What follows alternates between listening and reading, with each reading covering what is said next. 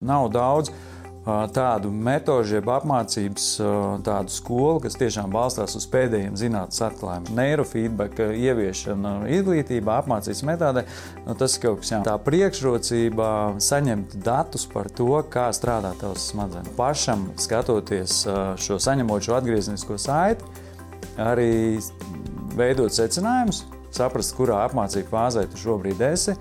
Tas, ka tu māci, nenozīmē, ka tas, kurš mācās, ka viņš tiešām ir aktīvs, viņš tiešām ir uzmanīgs. Neirofeedback mūsdienās risina arī daudzus, teiksim, ja ne gluži saslimšanas, tad tādas, diezgan nopietnas, es pat varētu teikt, psiholoģiskas problēmas. Tā. Kā tev liekas, kas tev ir? Kas tavs instruments? Mans ir tas, kurš man liekas pats efektīvākais. Tās ir emocionālās izlādes. Emocijas ieslēdzās primāri 12 reizes ātrāk ieslēdzās mūsos nekā mūsu, teiksim, domāšanas aparāts. Faktiski viss pamatā primāri ir tas, ka cilvēks nepareizi izdzīvo kādu situāciju. Iemācās nepareizi reaģēt.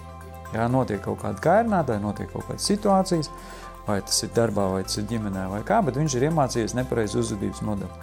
Un tad vienīgā bieži vien atslēga ir tieši caur emocionālajām izlādēm, jo savā ziņā pat atzīt savas emocijas, atzīt to, ka tu esi vājš, tas nav viegli, tas ir pirmais. Bet nākamais vēl sevi mainīt, un tas jau pavisam nav viegli. Ar visa veida aplikācijām ir jābūt ļoti uzmanīgiem. Kad viņas ir ļoti labas sākotnējā stadijā, lai kaut ko saprast, kaut ko iemācīties, un nākamajā posmā tev viņas ir jānoliek malā. Jā, ja tu vēlies pakontrolēt savu miegu, pakontrolē, atlik malā, saprati, kas tevī notiek, ka nav šis visa veida treniņi, kuri ir ilgst dienu, 2 vai pat 3, tā ir tikai tāda viegla uzlādēšanās. Jā, bet patiesībā, kas jebkuram cilvēkam viņa attīstības posmā pietrūkst, tā ir vide. Ļoti daudz apmeklē kaut kādu veidu seminārus un kaut kādas, teiksim, arī apmācības 1 vai 3 dienas garumā. Tā ir ļoti laba barība jūsu prātam, jā, bet vai jūs mainīsieties? Visdrīzāk, ka nē. Kāpēc? Tāpēc, kad atgriežoties tajā pašā vidē, kurā jūs esiet, atgriežoties pie saviem tuvākiem cilvēkiem, viņi būs pirmie, kuri jūs bīdīs apakaļ tur, kur jūs bijāt vakardien.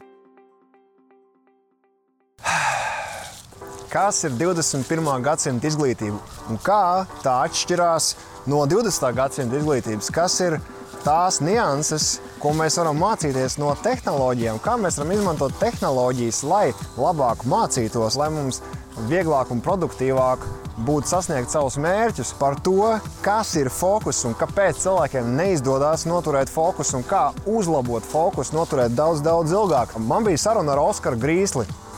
Un patiesībā šī saruna bija ļoti aizraujoša un tev viņa noteikti patiks, jo mēs runājam arī vēl par tādām lietām kā emocionālās izlādes un emocijas kopumā. Kāpēc ir svarīgi just savas emocijas, kāpēc ir svarīgi sakārtot savas attiecības ar vecākiem, ar tojiem cilvēkiem un lai justos daudz vieglāk ikdienā.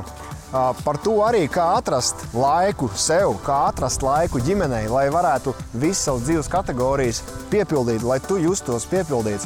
Par šo un daudz ko vairāk tu noskaidrosi nākamajā podkāstā, tāpēc skaties, piedalies, komentē un tiekamies jau studijā.